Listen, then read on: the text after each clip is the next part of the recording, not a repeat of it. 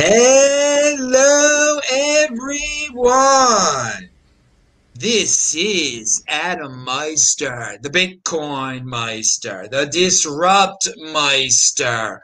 Welcome to This Week in Bitcoin.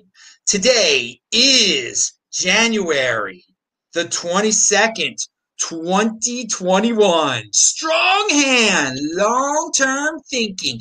Bitcoin is the next Bitcoin, unconfiscatable. I'm offended by selling. Don't FOMO on altcoins. Okay, we got you an all-star panel here in this week of the FUD. Whoa, was this the week of the FUD or what? Alex Svetsky has returned. Gordon Einstein is in the house. And Sachin Meyer, is that the correct way of saying it, is in the house, dude. He's got an awesome Twitter feed. He's also on Mastodon. Everybody's links are linked to below. I try to give alternative links also. He's a great dude to follow. All these dudes are great to follow.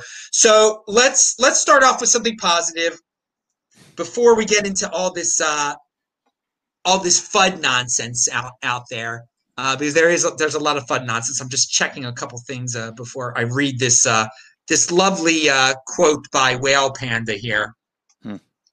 He says, seems like a lot of people don't get it. You keep selling your Bitcoin to large institutional investors on every dip, hoping we'll go back down to 20,000 or lower. That's not going to happen. Make them all market buy. Well, what's he talking about? Michael Saylor says MicroStrategy has purchased approximately 314 Bitcoin for $10 million in cash in accordance with the Treasury Reserve policy at an average price of approximately $31,808 per Bitcoin. We now hold approximately 70,784 Bitcoin. So there are a lot of people that felt uncomfortable that the Bitcoin price dropped from 40 to 30. But we've got dudes out there, and they're not dudes, they're institutions that are very willing to pay freaking $31,000 per Bitcoin out there. So with all of that in mind, what's your with this positive, Sachin, what do you have to say about all this? Unmute yourself there. Yeah, definitely. It's unfortunate that people have such weak hands. It's unfortunate for me that institutions are buying so quickly and in such large volume. I definitely prefer lower prices personally, but you definitely see a lot more people coming into the space. I definitely, from personal experience, have noticed it's easier to convince someone to buy when the price is going vertical. So, well, do you think that, I mean, a lot of people were saying that the institutions had unnaturally pumped this thing up and that they would dump eventually. But I think they're very strong-handed here. And do you see the continual buying from the institutions? Yeah. I mean, I'm speculating, but yes, I don't see JP Morgan and Citibank making predictions like in the hundreds of thousands and then selling at 50,000. I don't see them selling at 100,000 even, because if they make a prediction, they're not thinking in the 6-month time frame. They're thinking in the 10-year time span. And Bitcoin's never gone down over a 4-year time span. So there's Yes. really no sell if you have all that. I mean, they can just print money anyway. Like, these banks literally create money out of thin air. So why would you ever sell? It's not like you're getting liquidated. Yeah, might as well just hold on. Very good point. 210,000 block theory right there. You're talking about the 4 years. But I before we move on from, I do want to get your take on everybody. This was a weak-handed week. A lot of people were selling. It was most likely. I don't know why it was caused. I don't know if you have any theories on that, Sachin. Well, personally, some of the people who I have convinced to buy Bitcoin read that Bloomberg article and which linked to the BitMEX, FUD, and they believed it. I guess. And are you talking about the double spend FUD? Yeah. So Bloomberg wrote that there was a double spend in Bitcoin, which obviously can't happen, and if it did, it would be the end of Bitcoin, basically. So, if you believe Bloomberg, you should have sold. but obviously there's no reason to believe Bloomberg when it writes anything about crypto. So, All right, all right. Yeah. I didn't know if that really calls it or not. We'll never know. It doesn't really matter. But I did want to get your theory on that. Okay, Gordon, you're about to talk here. What's your take on Michael Saylor buying more and on regular guys perhaps dumping a lot this week? So I'll give a little disclaimer. I'm a lawyer. I'm not Mr. Technical guy. I'm just speculating. But having been around the block, there's only going to be, to everyone's happiness or dismay, there's only going to be more institutional investment over time.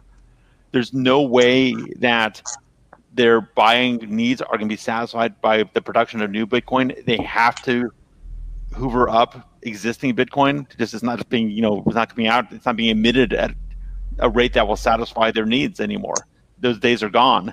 So they have to suck up what's on the market right now. And I take it as meaningless that Bitcoin dipped to 31,000.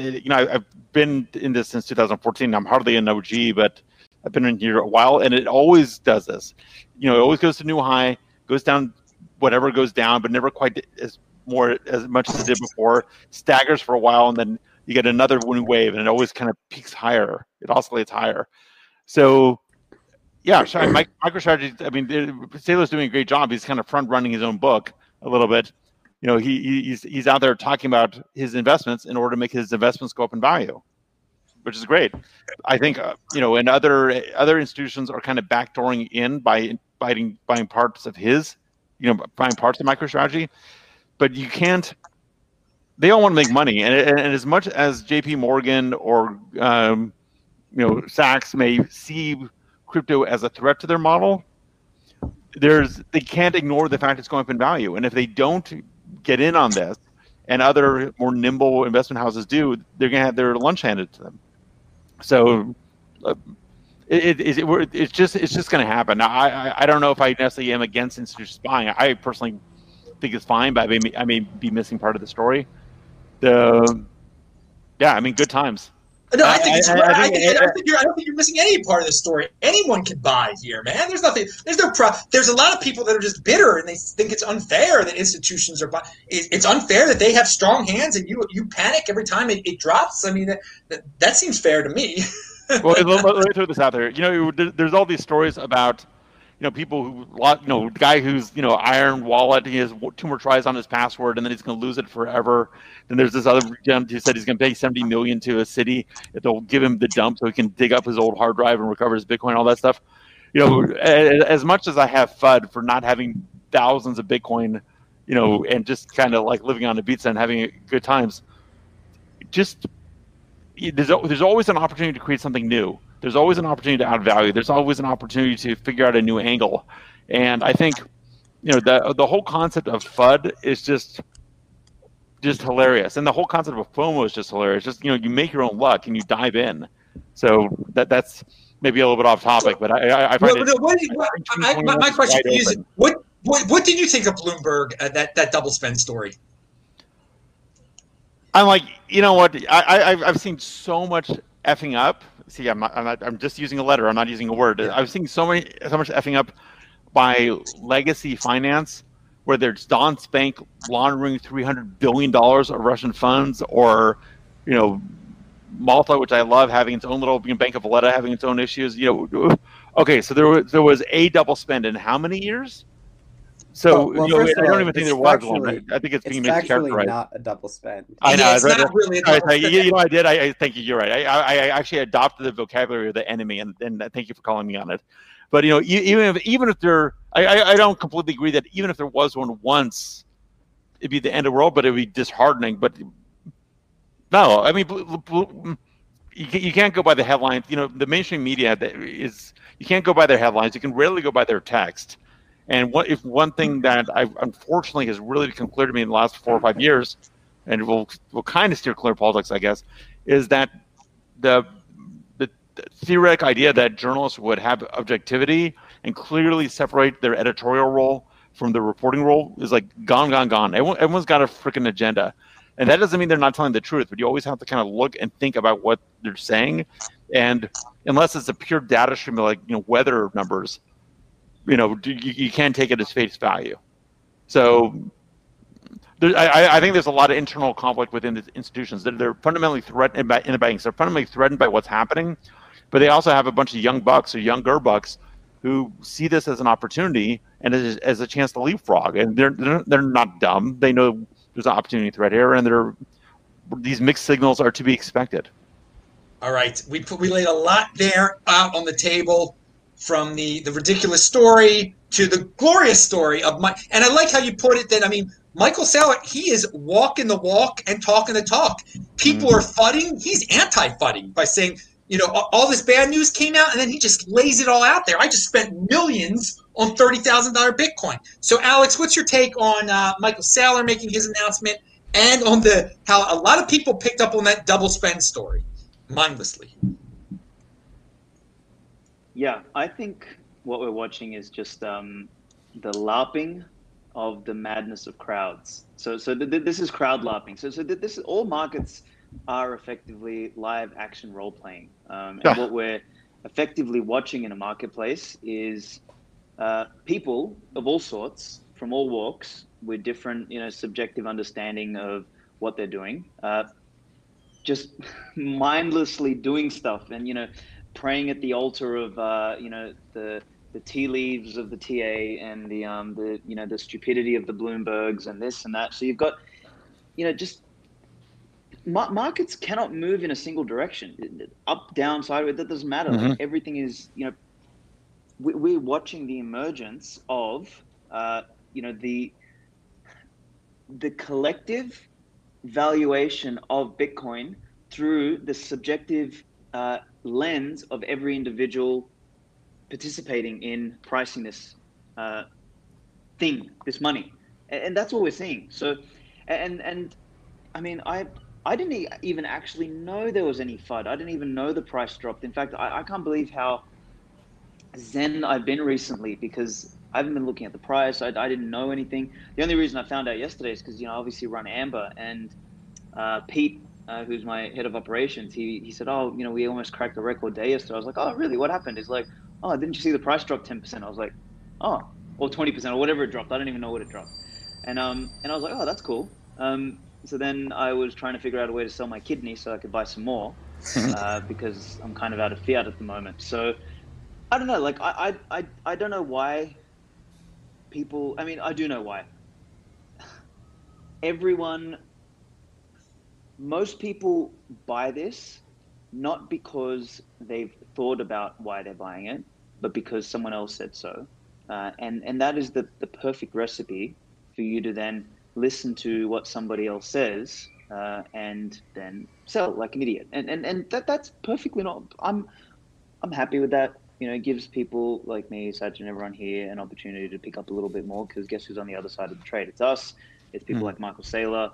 And that's what this toggle is. And effectively, the fact that the price is going up is purely a representation of, it goes beyond supply demand. It's purely a representation of more people understanding Bitcoin through their own subjective lens.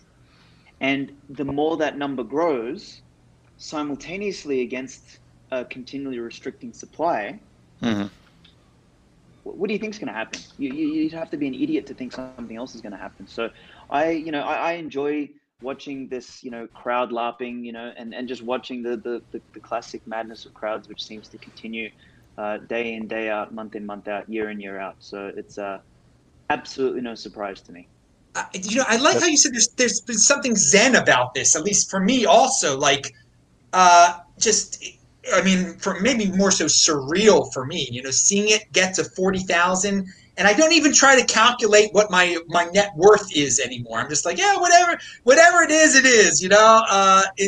This was destiny. This was going to happen. And then when it drops, it dropped 25%, whatever, 20%, whatever it dropped. I mean, it's just like, I've been through this before, and I'm just observing everyone doing what they're doing. Still, like, I've seen it so many times now. It's just, and for me, I'm very calm on the inside. Now, I mean, of course, I'm very happy when it hits an all-time high, but at the same time, It always returns to its all-time high, and people don't learn that. It's very odd that people still don't get that. You know, the articles immediately come out that that was the high for the year or something like that. I'm like, come on, dudes. I mean, yeah, everyone's got a reason for writing an article this day too. It doesn't seem like there's a lot of truth underlying a lot of these articles. So much of it is clickbait. Anyway, Gordon, actually, let me throw that was kind of my comment. Let me throw that at you. Do you? And I'm gonna hold back my own answer to this. Do you feel that it was always that way, or has it really kind of kicked in past 4 or 5 years, or some timeline that you feel that you want to throw out there? Well, I want to say that the FUD this time is so much more aggressive than the last times, but it's the same FUD. You know, it's Tether again, but this time around, it can be inflated, or it seems like the people are much more aggressive, and then that they're actually legitimate or semi-legitimate organizations writing very professional articles about Bitcoin, like the second it drops. I mean, there's some people that have theories that are like, well, maybe some of the big boys out there just want to spread the FUD so they can get this stuff for cheap. I mean, I don't know. I mean, we would never know. Really quickly, I don't know if it's more aggressive. I was just going to say, I don't know if it's more aggressive. I think it's more envious this time. And I think that's an important distinction, because like I think it's been more aggressive in the past, because in the past they think like, oh yeah, you know, that this is a scam, this is crap, blah blah blah. But this time, because they've just been proven wrong yet again, like they're crying tears of salt, and now it comes from like a place of envy and jealousy and resentment that they're wrong. So you know, it's got a different flavor to the venom, and let them burn in their own salt. I swear to God, like I will pay these people, you know, 12 sats an hour to clean my toilet later. I don't care. Like it makes me happy to watch them burn. Tears of salt. That was like evocatively biblical. Well, for it's have fun staying poor. You're basically saying have fun staying poor is the proper way to respond to this. It is a bit more envious. I definitely. Sorry, let me throw an idea out there. I think we're seeing this in a lot of areas, well beyond crypto, but crypto is a fantastic canary in the coal mine. The accepted narrative of how things are, it's not just that people are learning more because of the internet and everything else and kind of seeing through it. It's that the narrative is actually falling apart for a whole bunch of tons of reasons. And so the keepers of narrative have to go to more extreme lengths in order to maintain it. They have to go to lengths that they didn't have to go to 10 years ago because the narrative was actually more solid. You know, for example, you know, whether you obviously we're all on this call because we have issues with fiat, but there was a much more plausible argument for fiat 40 years ago than there was today. You know, just when we first got off the gold standard. You know, it's not that there was a more plausible argument. It's that the bill hadn't come due, and the bill wasn't going to come due for quite some time. Now we can see the bill beginning to come due. And so to keep people in their sort of mindset is taking more and more effort, and they have to make more and more outlandish claims, is my point of view. Yeah, I think another part of that is there's a generalized culture of, you know, targeting success. You see that with like smart Elon Musk, other rich people, Bezos. Like there's a lot of signs. I'm a college student. We had a sign on one of the dorms, just someone put up like "Eat the rich," and it. Meanwhile, mommy and daddy are paying for his tuition. It's a college campus. You'd think they would, you know. Yeah, I mean, it's an elite college. It's not like they're living in a nice dorm, nice college, saying "Eat the rich." And I think it's a culture where if someone succeeds very well, they're evil. They only succeeded because they're evil and stealing from the working class. And Bitcoiners are all succeeding, so you know they're part of that evil class apparently. Yes, it is. There's so much envy of, and we're going to talk about the policies of the new administration. There might be a wealth tax or a unrealized capital gains tax. That is eating the rich right there. Okay, Sachin, what university did you go to again? It's on your profile. I know it's one of the Georgetown. Georgetown. So at freaking That's a good school. Georgetown, their kids say "eat the rich." That is ludicrous. It's so oh my god, it's just unbelievable that the society has come. But that is the norm to be envious of the successful instead of trying to replicate what the successful are doing. So and that's the culture, and I think the administration probably will not do anything to stop that. Not that it's their job to do that, but I think their policies will reinforce some of the beliefs that are already out there.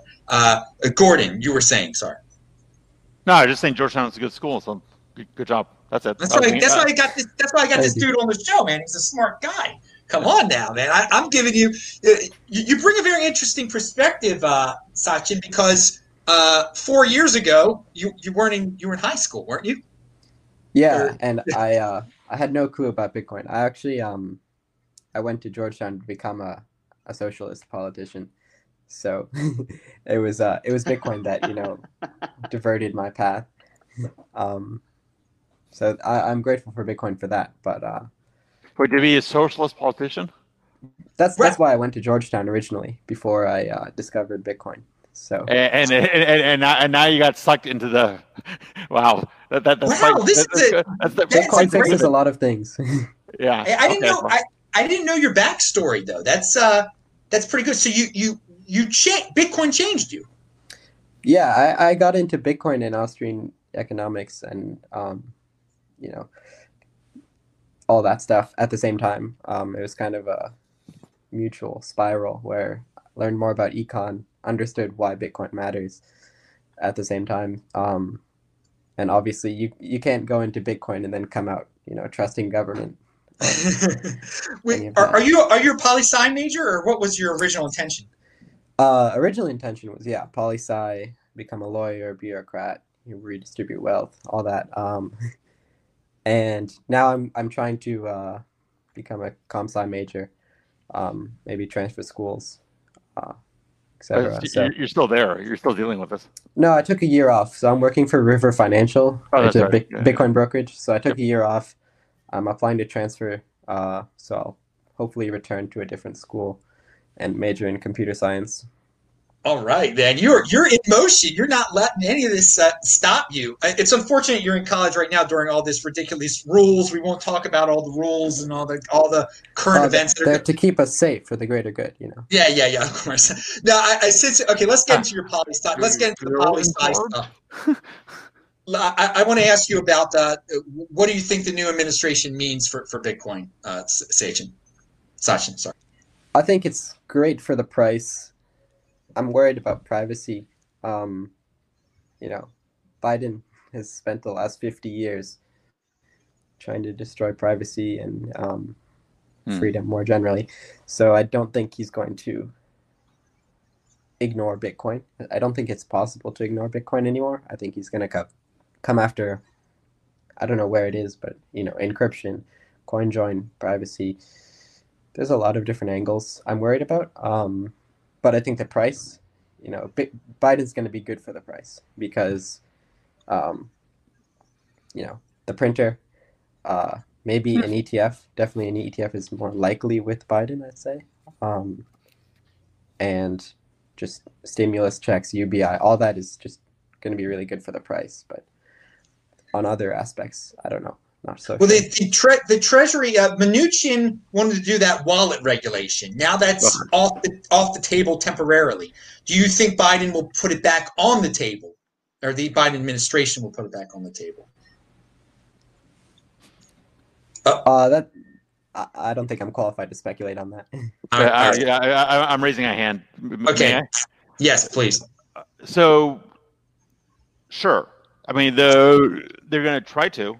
The government has it's the same dynamic we're all observing, which is it's bitten off more than it can chew in terms of its expenditures. There's always increasing expenditures. There's slowing economic growth. They need to fill the gap. They're going to do that by printing money and raising taxes. It can't come from anywhere else. To the prior point, it's become big enough now that it is a source of potential tax revenue. It wasn't necessarily there before. So they're going to at least put in mechanisms to observe the market, even if they don't necessarily tax it right away. And you can see that in most recent IRS forms where check this box if you have any crypto transactions. So yes, it's coming at some point. When that comes, I think it's going to be a blow to the Coinbase, for example. It's also going to kind of push people to address the privacy issue. It's going to push people to take their funds off exchanges and put them into private wallets. But of course, Bitcoin's not perfectly secure in terms of tracking things down. We're all seeing that. So yeah, yes, it's coming. I also think the administration does have a little bit of work on its hands, with some cold that's going around and bringing in new cabinet people and kind of. I think they have their hands full, and I think also China and Iran are going to start making some moves, and maybe Russia also, just depending on how the geopolitics play out. So yes, eventually, but maybe not this second.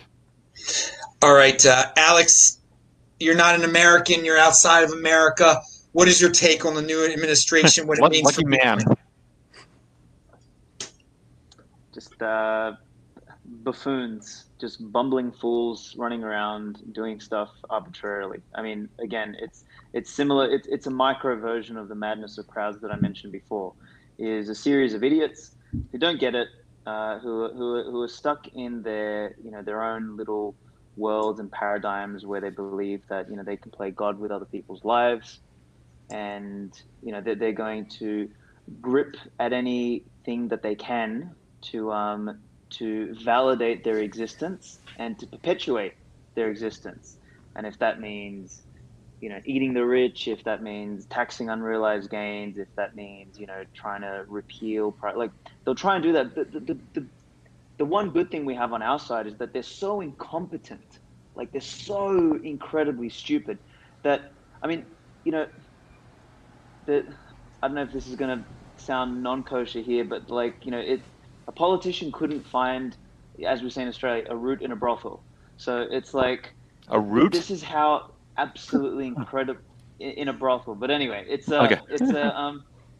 incredibly they are so incompetent. They can't execute on anything, and I can't see them, executing well on any cohesive mandate or regulation, for this either. Now maybe over time, but by the time they get around to doing it right, we're going to be up in the hundreds of thousands or millions, because whilst they're trying to do that, as Gordon mentioned earlier, there's a series of other, there's a tsunami of other problems coming up, geopolitically speaking, real economy speaking, them trying to, roll out, scam dollars through UBI, all this, it's such a mess. These idiots have created such a mess that I don't think they're going to know which way to turn. And the larger an organization gets, the slower it becomes by virtue of its own size and inability to adapt to situations really well. And if there's any form of institution that is literally not just plagued by bureaucracy, because you can have private companies that end up growing stale because of bureaucracy. This is a bureaucracy that is full of bureaucracy. That it's they're going to grind their own gears to a stop. And I'm just laughing. I honestly, one of my dreams, I'm going to roll this out now, is to have Biden's son also clean my toilets, and maybe Kamala clean my toilets. We need toilet cleaners in the future. So these are the people who will clean our toilets, and let them keep fumbling and bumbling like the clowns they are.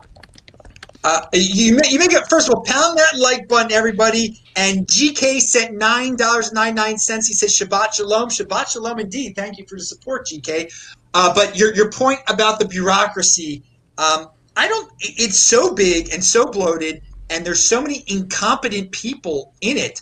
I don't know if they will efficiently target Bitcoin, or if they'll get distracted by something else. And there are easier targets. Some of these altcoins, Ripple, whatever, they're very centralized, and they can say, "Oh, we did this to cryptocurrency, so that's good enough." So, Can I raise my hand and just comment? please. There, I like the idea of them lacking the competency to effectively regulate. That may be true. I don't know if I like it. I think there's a lot of truth to that. But the problem is that ineffective regulation, and especially ambushy type regulation, if you're not properly set up in advance, can nonetheless have an impact. It's like a drowning man will bring down others in an attempt to save himself.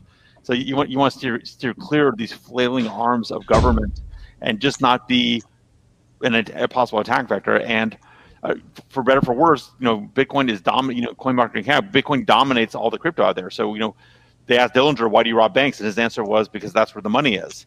So when government goes to regulate this stuff, it's not going to worry about this altcoin that's worth $10 million. They can go for the tens, just out of efficiency. They're going to be going after the hundreds of billions. And I think the Munchin regulations. Well, maybe we finally have a use case for Ethereum. Yeah, maybe that's funny. The Treasury regulations, it was very ambushy. When Munchin put that out there, it was going to be 15 days. It was not going to be public comment. It was going to be like vote up or down. I mean, that was. I mean, my response when I saw that, and I'm a big, rule of law proponent and due process and due notice proponent. When I saw that, was they're trying to just do an end run against what the population wants and taking advantage of their position at this end of this presidency to, basically serve their corporate masters. And I'm glad that went away. But the mere fact it was offered should be a wake up call that crypto is the right way to go and secure your crypto. Yeah, I'm definitely in Gordon's boat. I'm less optimistic than Alex or Adam. I'm not convinced that the government is unable to, repeat a 6102. And I think, in 1933, plenty of private citizens kept their gold and they were fine, but the broader society still suffered because we were off the gold standard of it, like 1973. No, 1933 when they took away all the gold. Clarify, Oh, interesting. Okay, got it. That's a good point. Thank you. So I think, like, us. To clarify, I'm going to self-custody my Bitcoin, but other people, just won't be able to access it, or they'll only hold it on Robinhood or Coinbase, and I do think there's damages to that. I think I plan on self-custodying, even if it's illegal, but other people, millions of other people who haven't even joined Bitcoin yet might only ever hold it on Robinhood or Coinbase. Yeah, that will happen. That is the direction. I think I may have sounded. I think I may have sounded too optimistic, and I definitely, whilst I'm adamant that they're bumbling fools, they're going to screw up. I think Gordon's analogy was really good, just the drowning swimmer and the flailing hands and everything like that. Because it's not like they can't do damage. The damage they'll do is not surgical or directed or conscious. It's like a bull in a china shop, and I think that's sort of the problem. So the question is like, how can we avoid those flailing arms or the horns, and B, put the damn bull down, while it's flailing around, because I think that analogy is actually really beautiful as the person drowning, because the government really is drowning. It really, really, really is drowning, and it's going to try and grab whatever it can to sort of pull itself up again, and it's going to bring a lot of good people down. So I was on a Clubhouse thing yesterday, and I did actually make the point. I said, in the short term, I'm actually pessimistic. I think it's going to get worse before it gets better, because these idiots, when someone's sort of at the precipice, at the edge, they'll do drastic things to survive, and that's any organism, no matter how parasitic it is. And the government is the ultimate parasite, and it's going to attempt to extend its life, and in doing so, it's going to do some damage to good people, to good businesses, to good communities, and we've just got to, make ourselves as a target small, decentralized, fragmented, and numerous enough to make it really hard for them to actually, stamp us all out. That's so important. and they'll drown of their own accord on a medium to long term. But we've just got to sort of dodge those flailing arms and legs. Yeah. All right, government, get out of our way. But there will be they're going to try something. Something will come down. Yeah, there'll be more news. I think for everyone, it is just like, don't panic. It's a temporary thing. Whatever comes next, it just seems like every press release that comes out of the government, people panic on it. Oh, they just appointed this person head of the SEC. It's bad. It's good. Come on, we're putting them on pedestals a little bit too much here. All right, so with all this in mind, I do want to read one current event that relates to government regulation. Van Eck files for ETF that gives investors exposure to crypto companies. We've been waiting for an ETF for a while, and I'm sorry. Can I raise my hand? Yes. Okay, just understand what that meant. Okay, crypto companies, not crypto. Okay, it's basically a mutual fund. So yes, this is kind of like approaching the street where your house is, but you didn't go down your cul-de-sac, you didn't open up the door, you didn't go inside. It's nice, but it's very uncore. Okay, so it's not going to be a true. Well, is it a true ETF? I mean, it's not an ETF of Bitcoin. It's an ETF of Bitcoin of crypto companies. Yeah, it's basically stock in companies that are doing crypto stuff. It's a mutual fund in essence, and that's not anything new. Yeah, so that one might get approved actually. My bigger question is, will there be a real ETF this year? Finally, it is a different administration. Do you think this one will allow it, a real one? And I don't know if anyone. This is what maybe just be a matter of opinion here. I don't know if anyone has expertise in this or not. Yeah, I'll throw something out, and then others can say it. I don't know the timeline, but the moment the incumbent institutions have secured their positions in crypto, which they haven't yet, the moment they secured it is the moment the SEC will magically discover it loves ETFs, because their constituents, the ones who pay off their senators and representatives, will be saying, okay, now we need an ETF because it will benefit us. That makes sense, but I mean, already the surveys are saying that these institutions want an ETF. So you're going to have. It's coming. I'm not saying this is like in the imponderable future. Now I think again, MicroStrategy kind of busted open the doors, and they were going to see a consolidation, and someone's going to be first, and there's going to be a lot. So the exact timeline, I don't know. I give it 2 years, but. We'll see. Right. I'm happy to hear what others have to say. Yeah. Do you two have any thoughts on if we're going to get a real ETF this year? I'm not much of a legal financial person, so. Well, I'll change the subject matter then. Leave it with the government. What did you guys think about Ross Ulbricht not getting a pardon? Oh. I think you're naive if you expected that. I have no faith. I had no faith in the president to do that. Obviously, I mean, I'm a big fan. It would have been great to see it, but Alex, did you have thoughts on the pardon or not pardon? It was sad. I think maybe I was sitting in a slightly more naive camp. I didn't think Ross would. I thought Snowden might, because Snowden helped big time. Like he released all the Hillary crap and everything like that. So I thought Trump might have the balls to do that at least. So I thought I was actually surprised because I think Ross had the most petitions signed or something like that of everyone. So yeah, like I thought most likely was Snowden, then maybe Assange, and then least likely Ross. Although it's probably the most urgent one to release is Assange, because Paul Bastard's probably getting tortured. Then Ross, then Snowden, because I think he's got his he's kind of cooped up and relatively safe. But yeah, it was. I mean, sorry, you think Assange's being physically tortured? Like I'm not saying you're wrong. I just want to make sure I heard you. You think he's being physically tortured? Yeah. Wouldn't surprise me.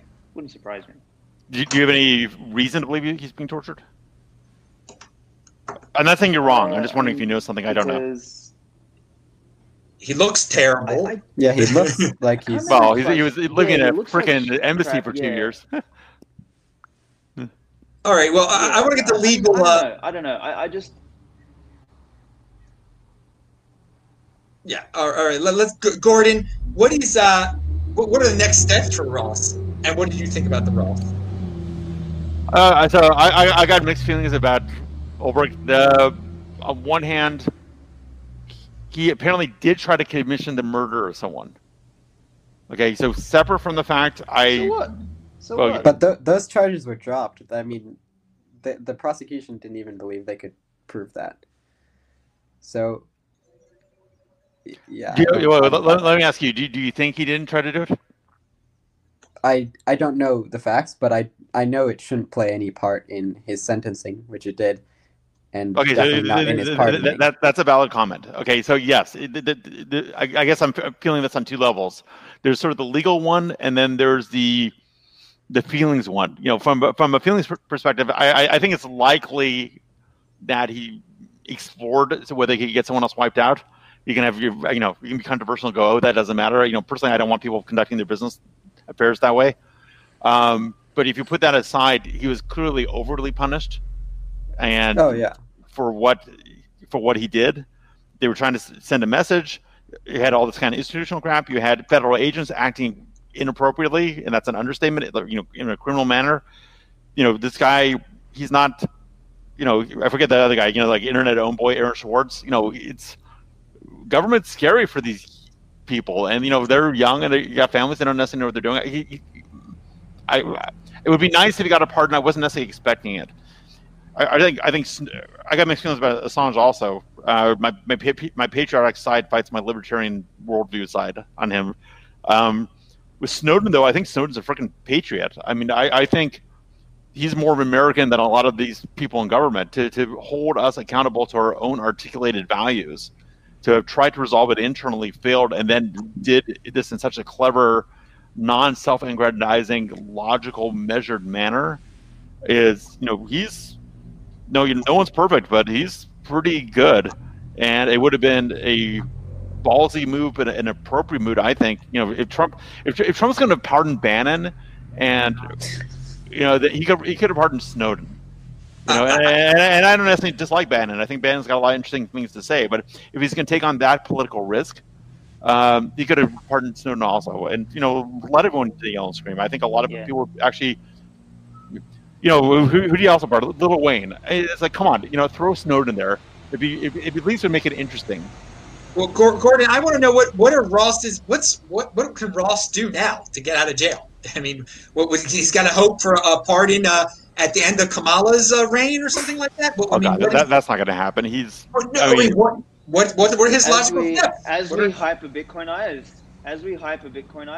I'll go out and get him myself, man. Like, I'll hire a militia, blow up the goddamn prison, and bring him out. I'm sure a bunch of Bitcoiners will donate to that. Look, I mean, let's take that, and I'll make that serious. So, under the Clinton administration, I think it was the Clintons, at the very last moment, Mark Rich got pardoned, this big commodities fraudster that had to leave the U.S. and settle in Switzerland. And it was super controversial. And basically, they just lobbied the hell out of the U.S. government with a ton of money, and he got pardoned. These things are to a certain degree up for sale. If Bitcoin goes skyrocketing, and there's a lot of Bitcoin nationalists who feel strongly about this, and as the U.S. government weakens, pardons they're basically going to be for sale at some point. I don't know if it's going to be on a timeline that will benefit people like Ross, but power talks, money talks. But legal means going outside of a bribery, because obviously Kamala will probably accept bribes in 2024. If there's a groundswell, grassroots type thing by people that the government feels inclined to listen to, then that could make it happen. Well, a lot of these, there was a lot of black prisoners that got pardoned because they were, in jail just for unrealistic, overdone periods of time because of drug charges. And obviously the national point of view on especially marijuana is changing. And, that's a result of a confirmed societal effort. And the Kardashians, whatever you think of them, they actually worked with Trump to, identify some of these miscarriages of justice and a lot of people who shouldn't have been in jail got released. So there's nothing to say that something analogous can't happen with Ulbricht. It would take, but there is, and we're kind of hearing it on this call. There's within the crypto community, there's the ones who want to step back and let the city burn and then come back from the wilderness, and there's the ones who want to engage with the system as it is now, and then there's kind of charting the middle course. I think maybe there would have to be a very concerted community action to get him out, but I don't know if I would see that form. I actually think the best or most realistic route is like a broad, pardoning of all non-violent drug offenders, because I think that's something that has, social popularity more so than Ross Ulbricht.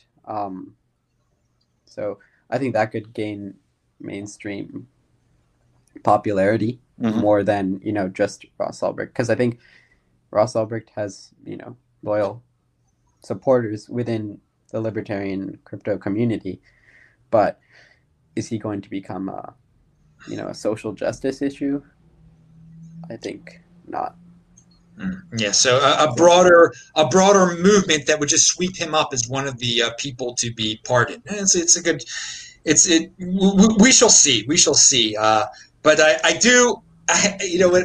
Alex and Gordy kind of touched on, and I really hadn't thought about, if Bitcoin is doing super well by 2024, and if Kamala is president, then yeah, and Clinton basically did accept bribes to let Rich out. So you never know what can get done, what Bitcoin can buy in the future. That's why you value your freaking wealth in Bitcoin. You don't spend it now. You think about what it can get you in the future. All right. And I'm sorry, just to be super clear, I'm not 100% sure that the Clintons took bribes to release Mark Rich, but the whole Clinton Foundation, the whole structure there, was basically a back pocket way of getting funded. And you notice the moment they got out of office, everyone stopped donating, which says a lot. Yeah. I mean, going beyond the Clintons, the pardons for years have been susceptible to such things. Obviously, be it from governors or presidents or whatever. It's just it's corrupt. Government is corrupt, and sometimes you got to play by their rules if you want to win, if you want your guy free. Now let's talk about there was someone, and I'm not going to name his name, who wanted attention because of the white paper this week. Oh. But there are a lot of people that, and we were talking about this beforehand. There are a lot of people that are jumping into Bitcoin for attention reasons, either attacking Bitcoin because they want to grow their social media, or just saying nice things about Bitcoin in order to grow their companies. And hey, fair is fair. People could. This is an attention-based economy. I want to read what Raoul Paul put out there, because this is what happens in the Bitcoin community. Is this? There are a lot of people that are in the cryptocurrency broader community. There are a lot of people that want someone to tell them what to do. They personal responsibility is a new counterculture, but most people you see with government, everybody thinks the president makes such a huge difference in their life. They think that they live vicariously through the president. So we've got big talkers in cryptocurrency. And if someone says something big and bold and makes huge predictions, everyone's like, that person's a genius. I'm listening to them. I'm getting the portfolio that they say to get. Well, we got this Raoul Paul guy that's been around. And I think it's been pretty obvious what he's been doing since the beginning, but now it's becoming a little bit more clear. Danger. I'm going to add a basket of 10 alts to my Bitcoin and Ethereum bets using this dip. Show me your coin, but with a quality paragraph why I should look at it. My knowledge base is low, so treat me like the idiot I am nicely. Okay. So a lot of people are just like, oh, how could he go altcoin on us? Oh, my Lord, he's just trying to fund his business. He wants subscribers. Okay, yeah, he does. So he's putting it all out there. But, I mean, he wasn't a Bitcoin maximalist from the beginning. He jumped on this train, and he got a lot of people to love him in the cryptocurrency community. I had never heard of him. He's this macro expert. And now they feel like offended, or they feel betrayed. No, there's no betrayal. This is who he's always been. So, Alex, what do you think about this situation? And I tie it into the white paper guy too. I'm going to sue you for this white paper, I just want attention. I mean, everyone's got their way of getting clicks, it seems like, and staying relevant. Man, the white paper guy is the most irrelevant, worthless worm on the face of the planet. Like, you know, one day I'll figure out how to deal with him. But anyway, with this other idiot, Raoul Pal, I mean, I'm in no way surprised. Like, I actually think it was me and probably Dita Bob, All Your Bitcoin, who called that idiot out like long ago. I did a video dissecting when everyone sort of first started kissing his ass when he did that Dan Tapiero video, Yeah. saying, "Oh, you know, I'm back into Bitcoin, blah blah blah." And I did an entire video dissecting their discussion. It was my first episode of the Wake Up podcast, and I basically broke down all of the ways that I saw that they were literally going down the path of shitcoiners. And people were like, "Oh, nah, you're being a little bit too harsh. He's fine." And then for the next year, I just listened to people kiss his ass, and I'm like, no. And lo and behold, here we are. Like, and it was really funny. It was I did a pod with American Hoddle and Stoney, and I brought up how much of a loser Raoul Pal was in that, and I was just saying, watch this guy turn into a shitcoiner, basically. And 2 days after that podcast, he pulls up the Rhodes thing, and then a couple days later, he pulls out the XRP thing, and I was like, what more do we need? So it's like these morons. It's he might be trying to sell his course and all that sort of stuff, and whatever. I couldn't care less.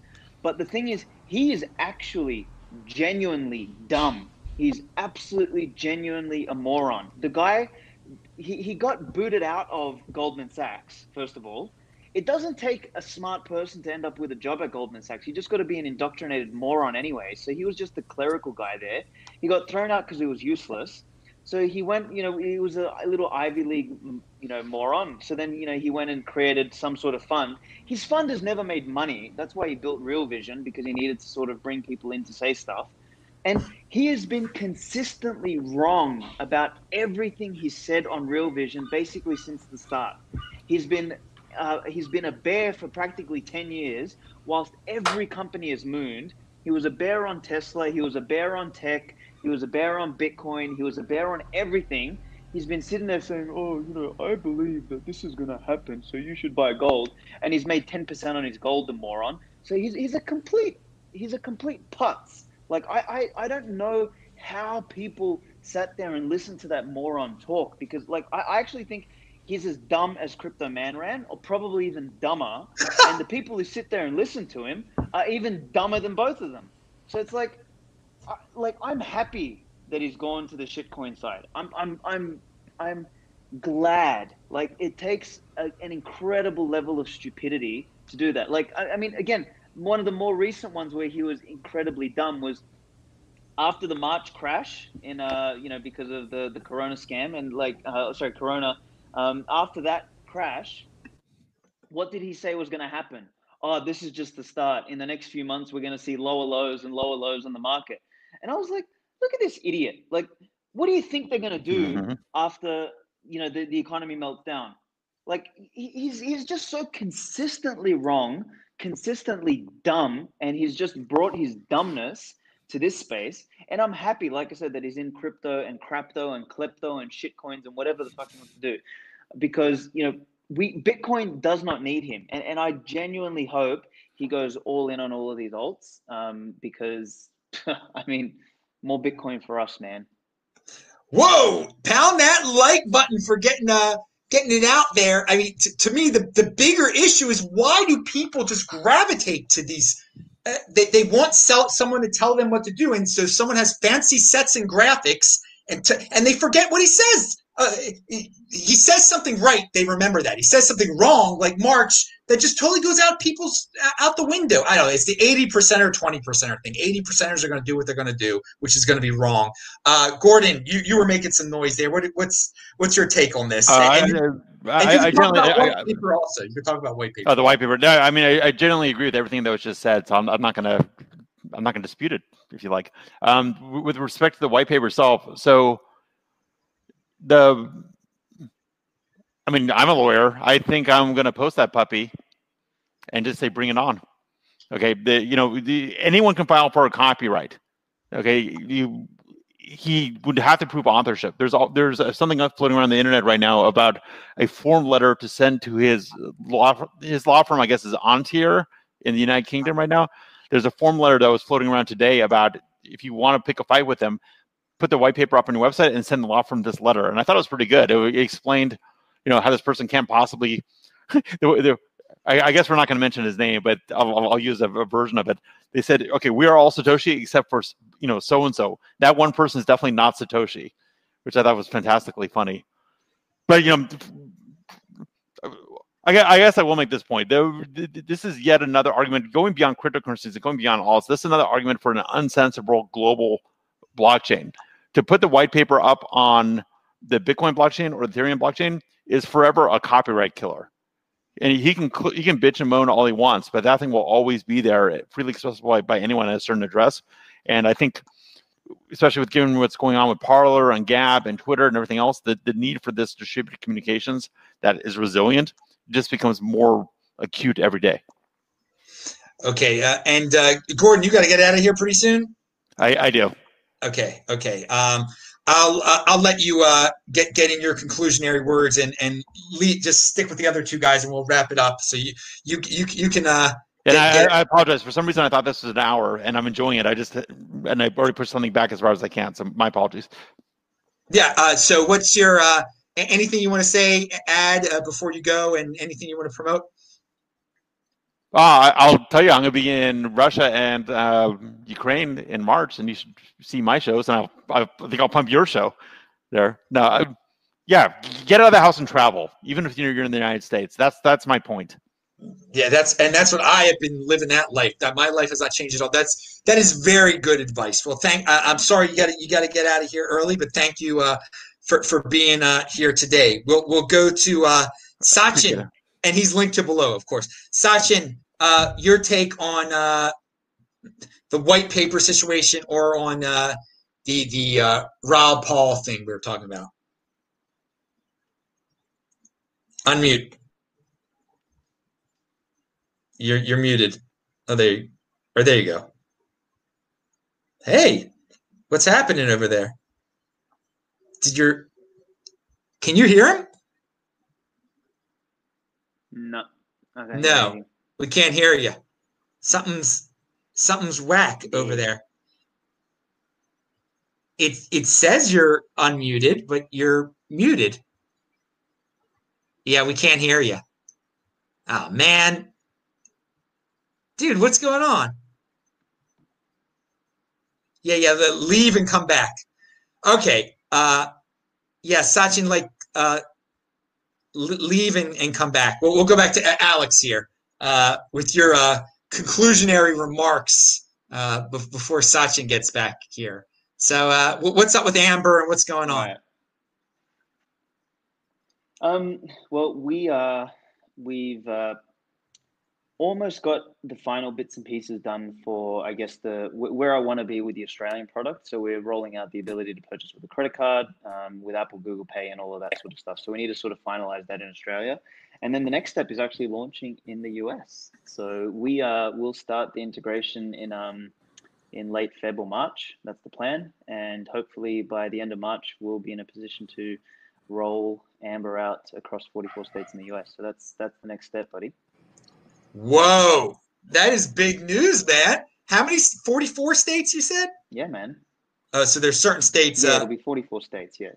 What are the evil states? Yeah, New York, Hawaii, Texas. New York, Hawaii, Texas, and there was a couple others. I always forget what the list is, but yeah, there's sort of like 6 or 7 that we can't go into in the beginning, and then we're just gonna have to sort of work with sort of getting into those. But yeah, it's that's where all the work's going at the moment. And obviously I've been pumping podcasts. I've got a couple that are coming out this weekend. I did one with what's his name? Dave Bradley. I'm pretty sure that's his surname.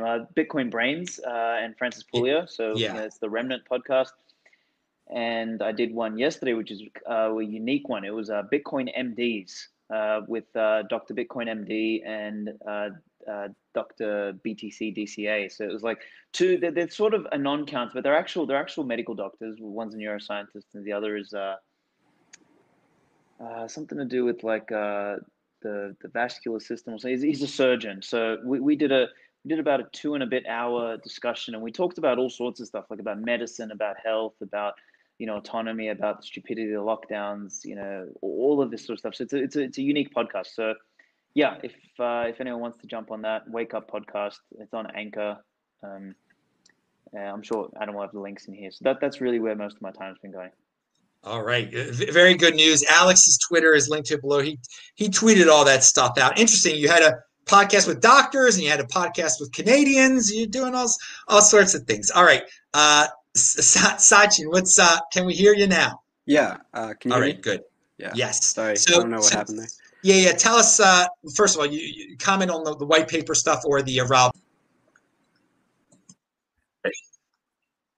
All right, we got cut off there. Second, okay. So yeah, Sachin, tell us what's up.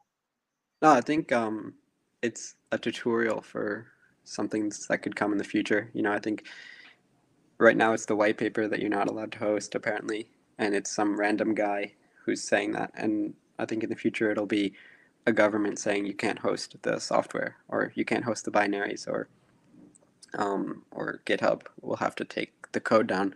So I think it's a good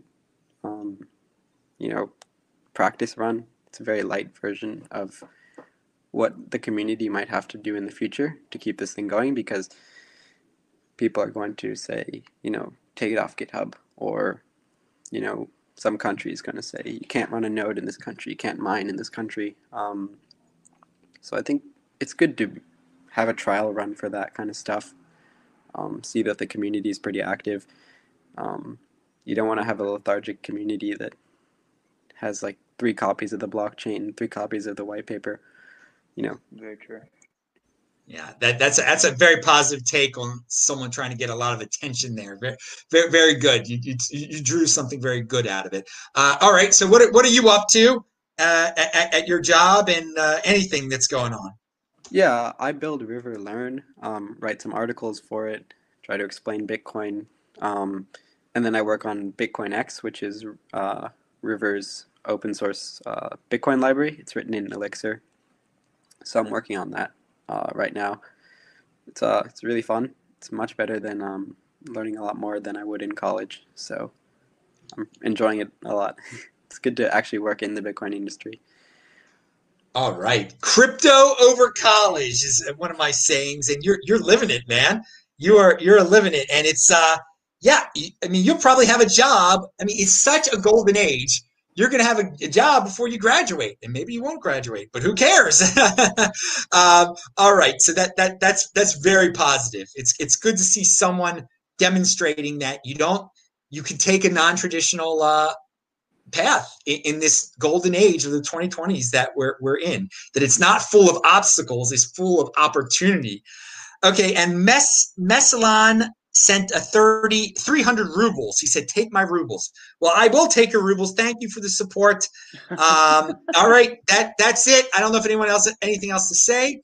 I'm Adam Meister, the Bitcoin Meister, Disrupt Meister. That was This Week in Bitcoin. We do it every freaking Friday here. You get shows here all the time on the Bitcoin Meister channel. Subscribe to the channel. Follow me on Twitter at TechBalt. Subscribe.